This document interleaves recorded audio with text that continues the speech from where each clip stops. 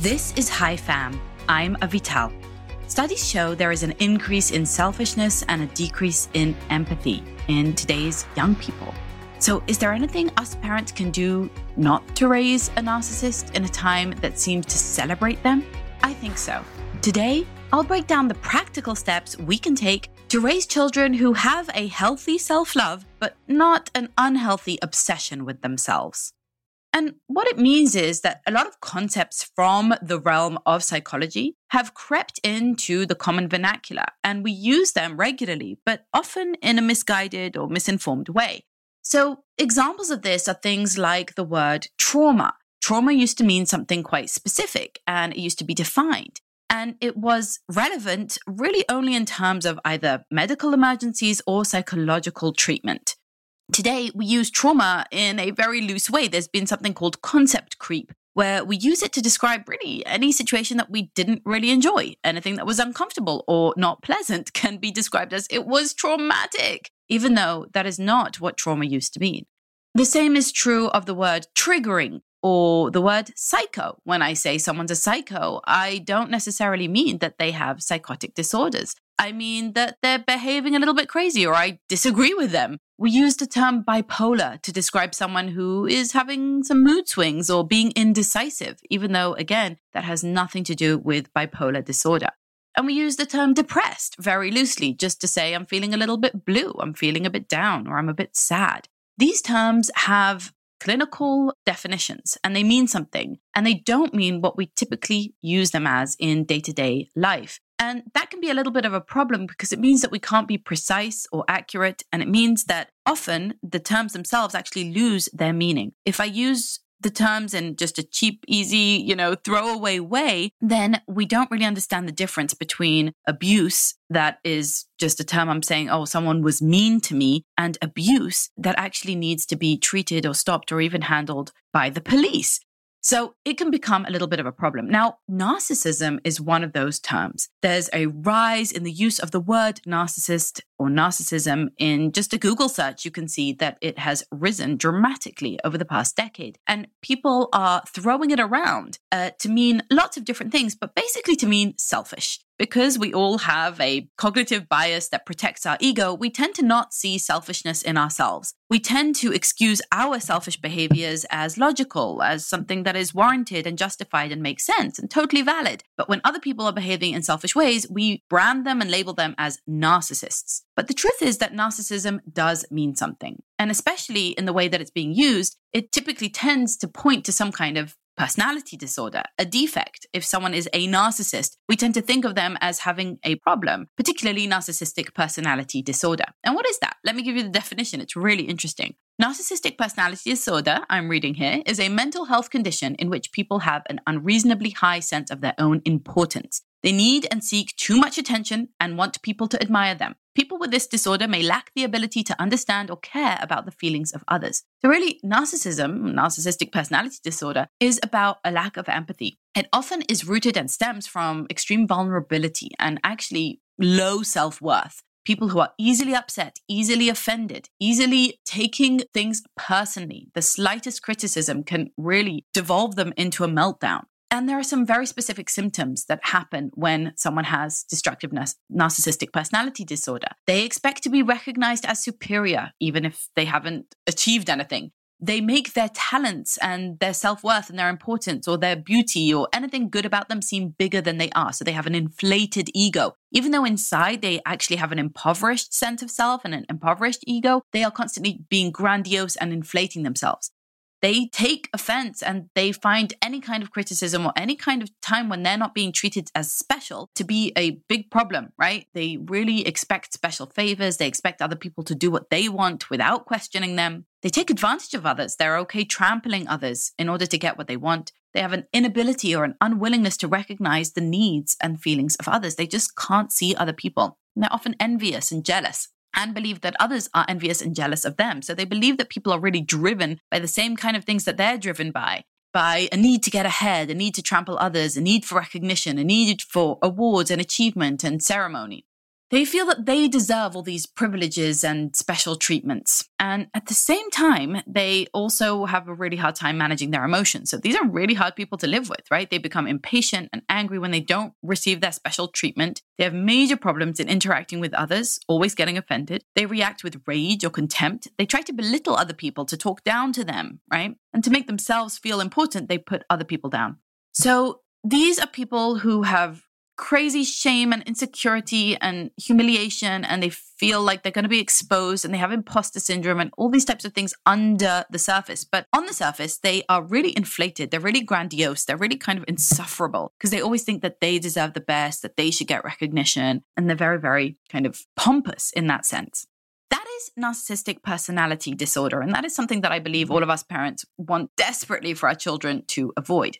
And the really good news here is that it's actually quite rare.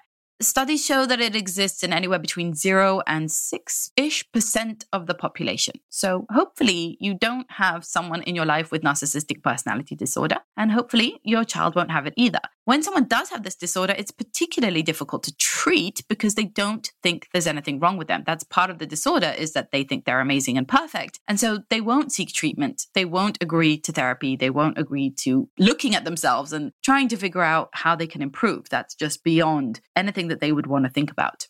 But narcissism is present in all of us. We all have a dose of narcissism. And this is basically our self-regard, how we think about ourselves. And there was this movement in the 80s of the self-esteem movement, where really a lot of psychologists and thought leaders thought that it would be a great idea to inflate children's egos to really boost their self-esteem, and do so with a lot of praise and a lot of just reflecting to them how special and amazing that they are. And we found that that really does not work, that this kind of inflated ego that is based on other people pouring the accolades and the achievements and the trophies and the awards and the stickers and, giving you the gold stars or the grades, that doesn't actually work. It might create a sense of this kind of fake and overblown narcissism and self-esteem, but it doesn't help people to truly feel comfortable in their own skin, proud of who they are, confident in their way of life. It just actually makes them feel a lot more insecure and a lot more vulnerable. So we do want healthy narcissism, right? We do want our children to regard themselves as attractive, for example, right? Be able to look in the mirror and think, wow, I look beautiful. That's not a bad thing. We do want them to feel proud of their achievements. We do want them to enjoy their own thoughts and their own company.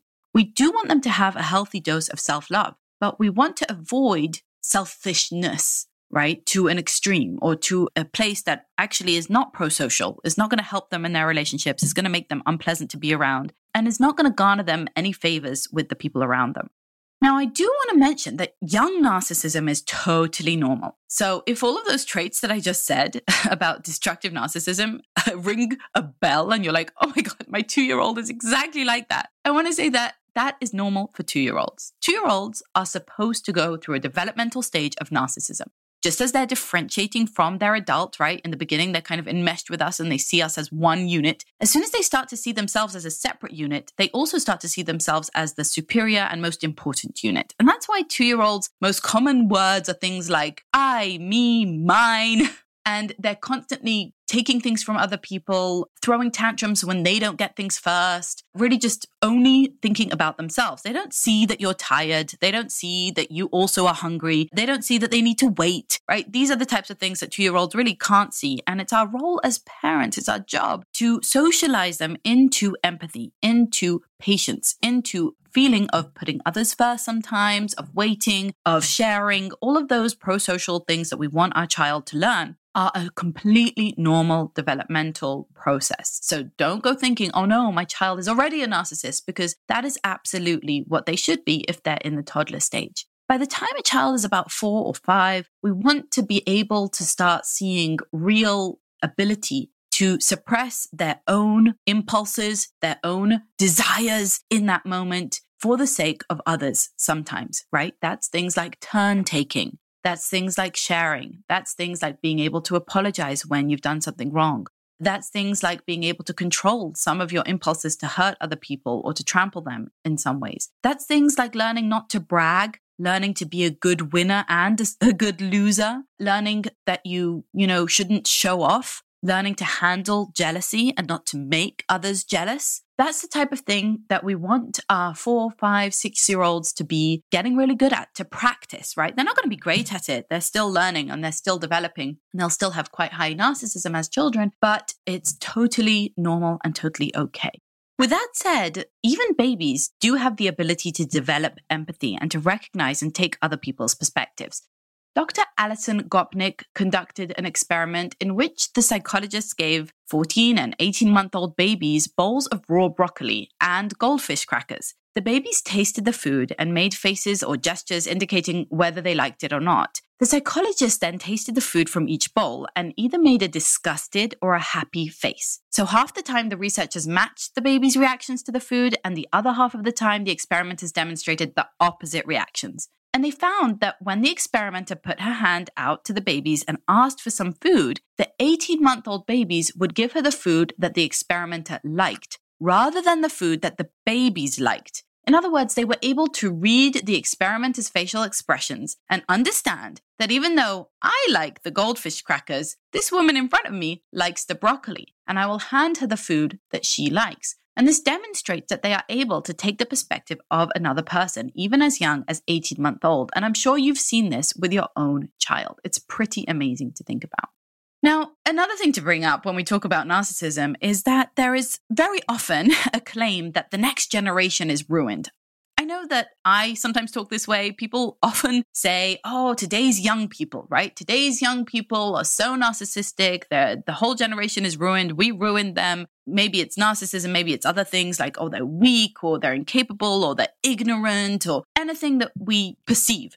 Often, this is more about them simply being young than anything else. Now, do I think that there is a rise in selfishness today? Yes, I think that's pretty well documented and I think it's true. But are there much higher rates of destructive narcissistic personality disorder? I don't know that there's a reason for concern or any reason to believe that. And if you think back to yourself as a teenager, you were probably a lot more selfish than you are today. I think that's part of growing up. As we've said, 2-year-olds, fully narcissistic. It takes some time to learn out of those traits and to develop our empathy and our perspective. And that's something that we're going to talk about today in great, pragmatic terms so that you know exactly what you can do to avoid those things. But I just have to read this quote. The children now love luxury. They have bad manners, contempt for authority. Children now are tyrants and they tyrannize their teachers. Who has written this quote? Well, none other than Socrates in 470 BC.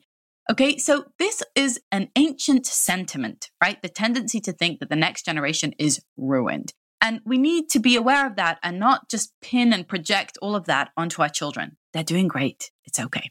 But there is something that is different about today's day and age, and that is social media. Social media is something that we do need to be aware of, and this is my first pragmatic tip, okay? And the reason I say this is not to be a fearmonger and is not to be a technophobe and is not to say that you can't use technology. But I do want to caution that when you think about the algorithms on social media platforms like TikTok or Instagram, they are often promoting and rewarding narcissistic behaviors and tendencies. Things like looking at myself, celebrating myself, talking about myself, branding myself, projecting myself, all of this stuff, which unfortunately is par for the course in modern life, especially if you're running an online business. I know that. I have to put myself out there all the time in my own work. And it is a struggle and an emphasis that I have of trying to avoid the obsession with my own image, right? That's very hard to do when you're a teenager, when you're young, when you are competing for likes, for views, when people, strangers, are judging you on your looks, on your dance abilities, on your content creation. These are not great things to expose our children to. I think that it is absolutely detrimental to their mental health for them to be being measured and being evaluated constantly and for them to put themselves out there. Basically, they're putting themselves out there and saying, judge me, tell me I'm good, tell me I'm worthy, tell me I'm good looking. Tell me with the likes and the clicks and the views and the comments. And very often they're not going to get what they want. And the truth is, they're damned if they do and they're damned if they don't.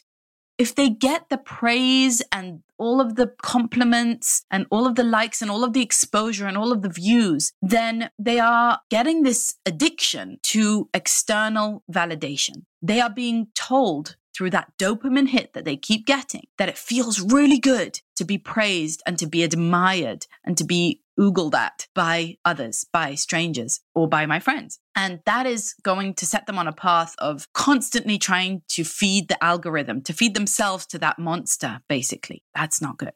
And they're damned if they don't, because if they don't get that praise and if people don't think they look great or if they get criticism, then they have put themselves out there for judgment and they've come up wanting. And that is absolutely going to translate in their minds as I am not worthy, I am useless, or maybe I need to change myself in some dramatic way in order to be liked and loved and accepted and worthy.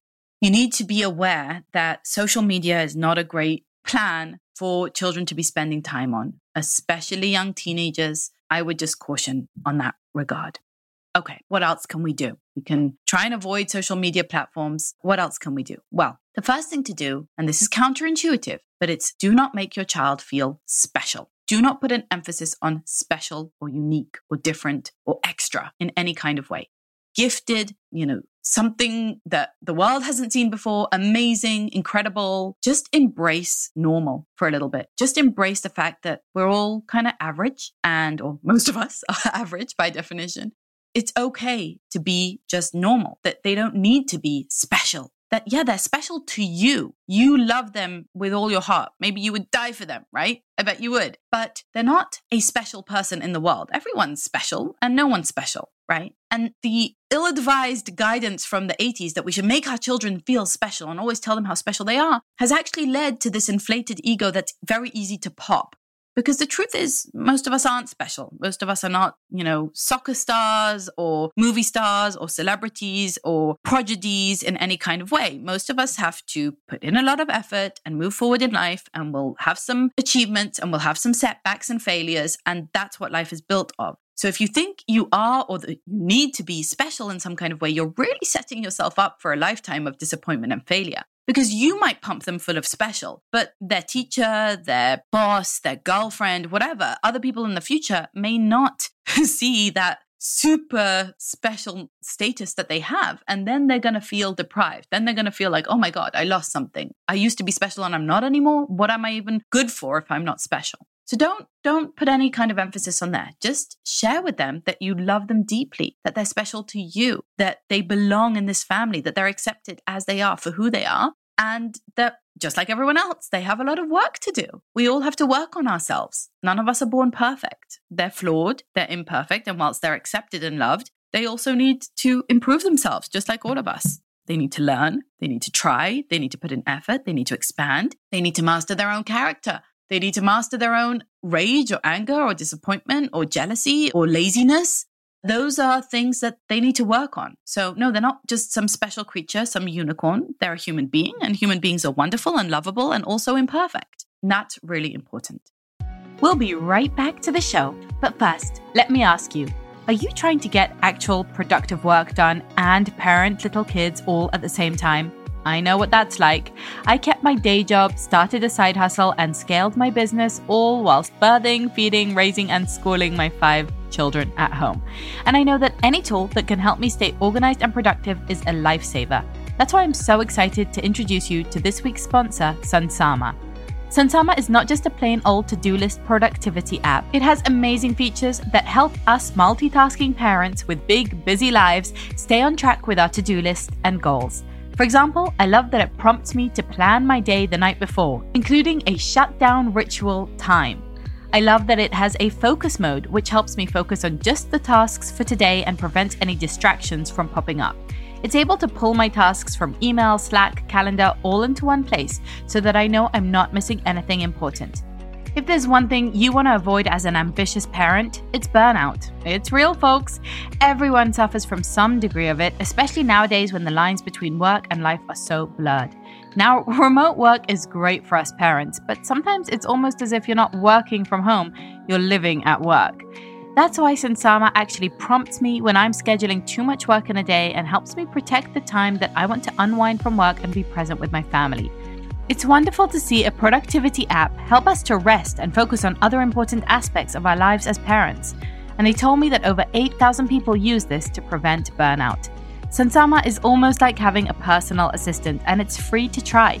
You don't even have to put your credit card in. So if you're working, writing, running a side hustle, or starting a business from home, go to try.sunsama.com/HiFam.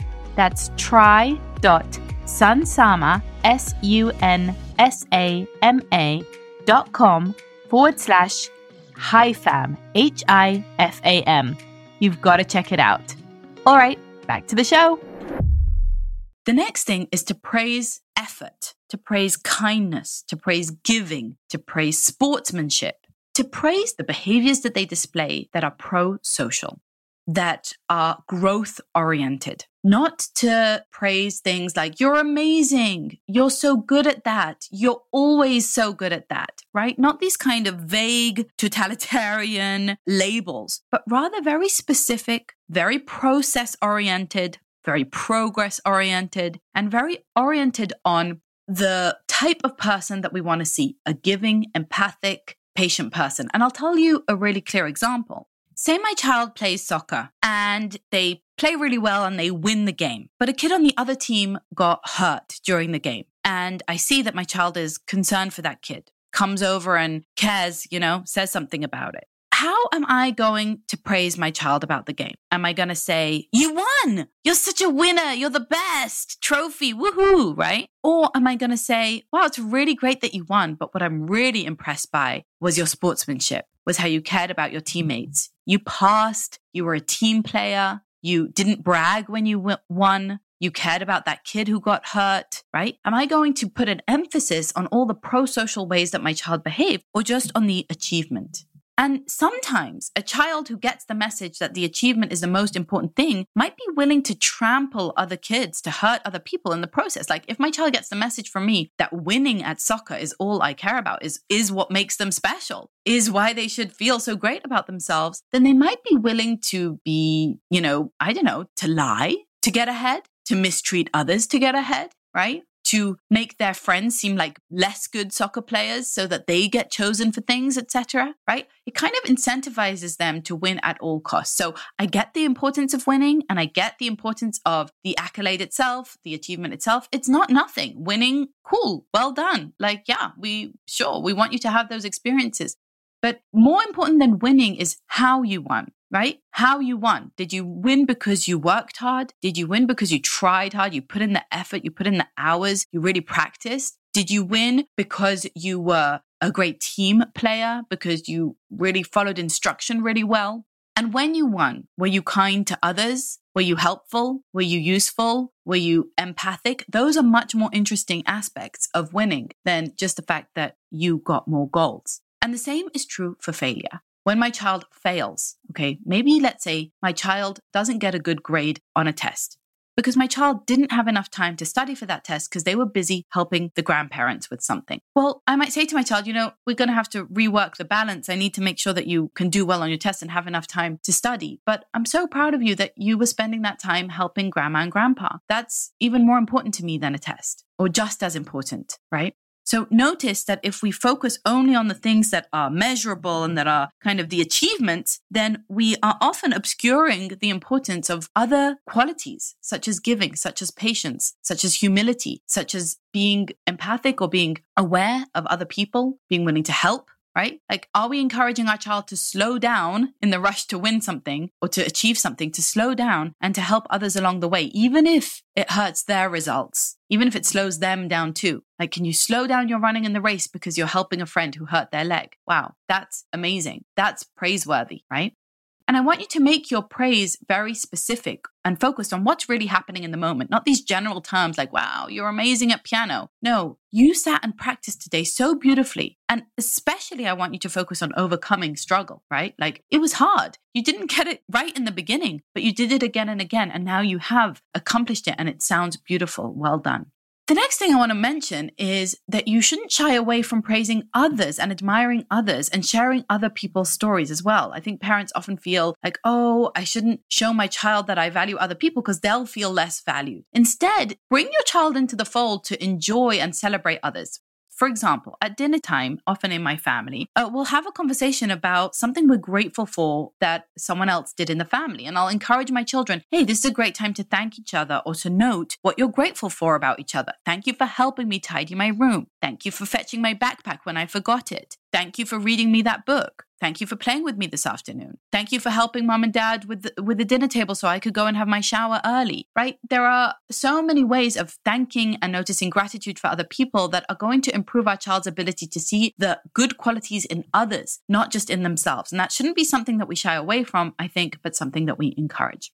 Another really important one is not to obsess over immutable characteristics and traits. There is a huge obsession in modern day parenting and in young people with identity, with our identity. And I understand the need to understand who we are. Self-understanding is important. However, I think the big mistake with all of this is that the focus in people's identity has become about what they are. The truth is, identity isn't about what you are, right? How you're born, right? It's not about the time and place and body that you're born in. The culture that you're born in, the ethnicity, the gender, all of that stuff is not what you are. It's not your identity. That's not what's important. Or more, let me say that more clearly, it's not what makes you who you are.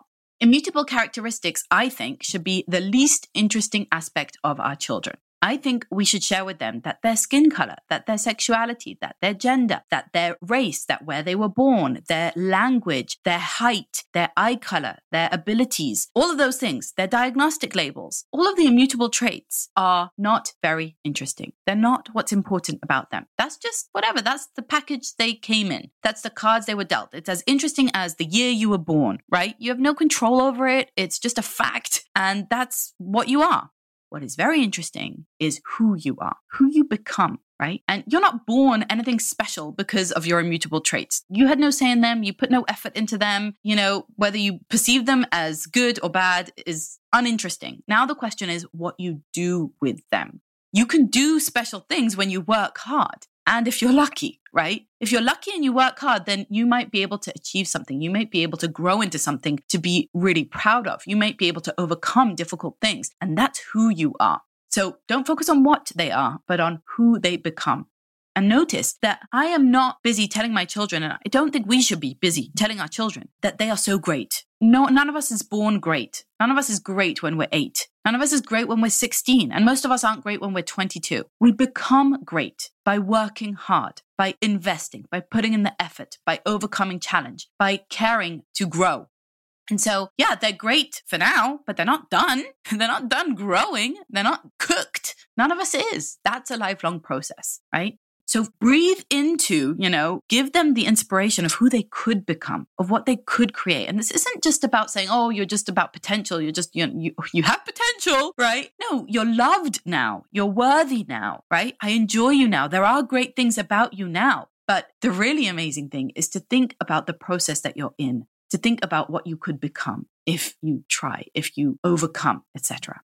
And that leads me into the next point, and that is to break down success for our children. Show them that anyone can, but they have to work hard to get there. In other words, people, as I've just said, are not born with a trophy in their hand. They're not born worthy of just praise and admiration, right? They need to earn that. They need to work for that. They are born worthy of love. They are born worthy, full stop. Yes, that is true. But they're not born worthy of special accolades, of special descriptors, of special treatment. That is something that people earn. When you work really hard, when you sacrifice a lot, and yes, I use the word sacrifice. I know it's so unsexy, but it's true. You do need to sacrifice. You do need to give up on your own creature comforts, on your own just ease, and pleasure right now in order to achieve hard things. So show them what it takes to be, someone they admire. Let's say they admire Messi, okay, or Beyonce, right? Don't let them just think, oh, Messi was born Messi. Beyonce was born Beyonce. That's why they're, bajillionaires, or that's why they have all these fans, or that's why they're celebrated and win awards. No, they put in hard work. They put in effort, and they were lucky, and they had mentors, and they put in many, many, many hours, and they made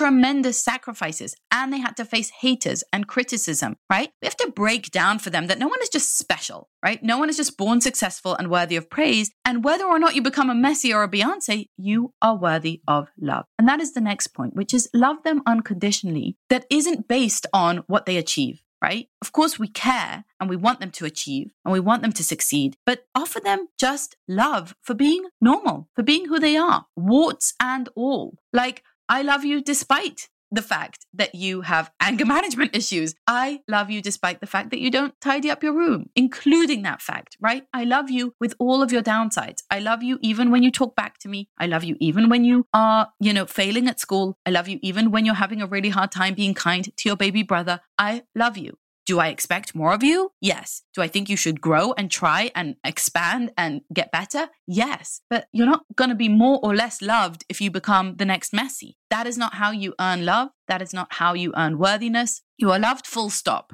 That is a completely separate issue from how we treat you in terms of your achievement, in terms of your growth, in terms of your success. Okay, now I'll end with teaching children empathy, to teaching children to take perspectives, to teaching children basically the golden rule, to understand other people and to do unto others as you would have them do unto you, right? We want to teach them actively to take other people's perspectives, to see the world through other people's eyes, to see that they're not the only ones wanting the piece of cake with the special sprinkles on top. They're not the only ones waiting for a shower. They're not the only ones who need help with their homework. They're not the only ones who want to go on the swing in the playground. And that other people have struggles and that those struggles are meaningful and important and sometimes much greater than ours. And so it's helpful to take that perspective and to be empathic and to put our own challenges in perspective, right? Sharing other people's perspectives can come in the form of reading biographies, watching movies about other people who have had tremendous struggle and they've overcome them, talking about it, telling the stories. It could be about telling stories from your own life. It could be about just showing them other people's facial expressions. Like if you have a baby at home, you can show your 5-year-old, look, can you see he doesn't like that? Can you see the face he's making? That means that's uncomfortable for him. That hurts him, right? It's interesting. You like that food and they don't like that food. So let's think of another food that we can make that everybody likes, right? Just introducing more and more ways of giving, of empathizing, of self-sacrificing. Like, hey, would you be willing to wait?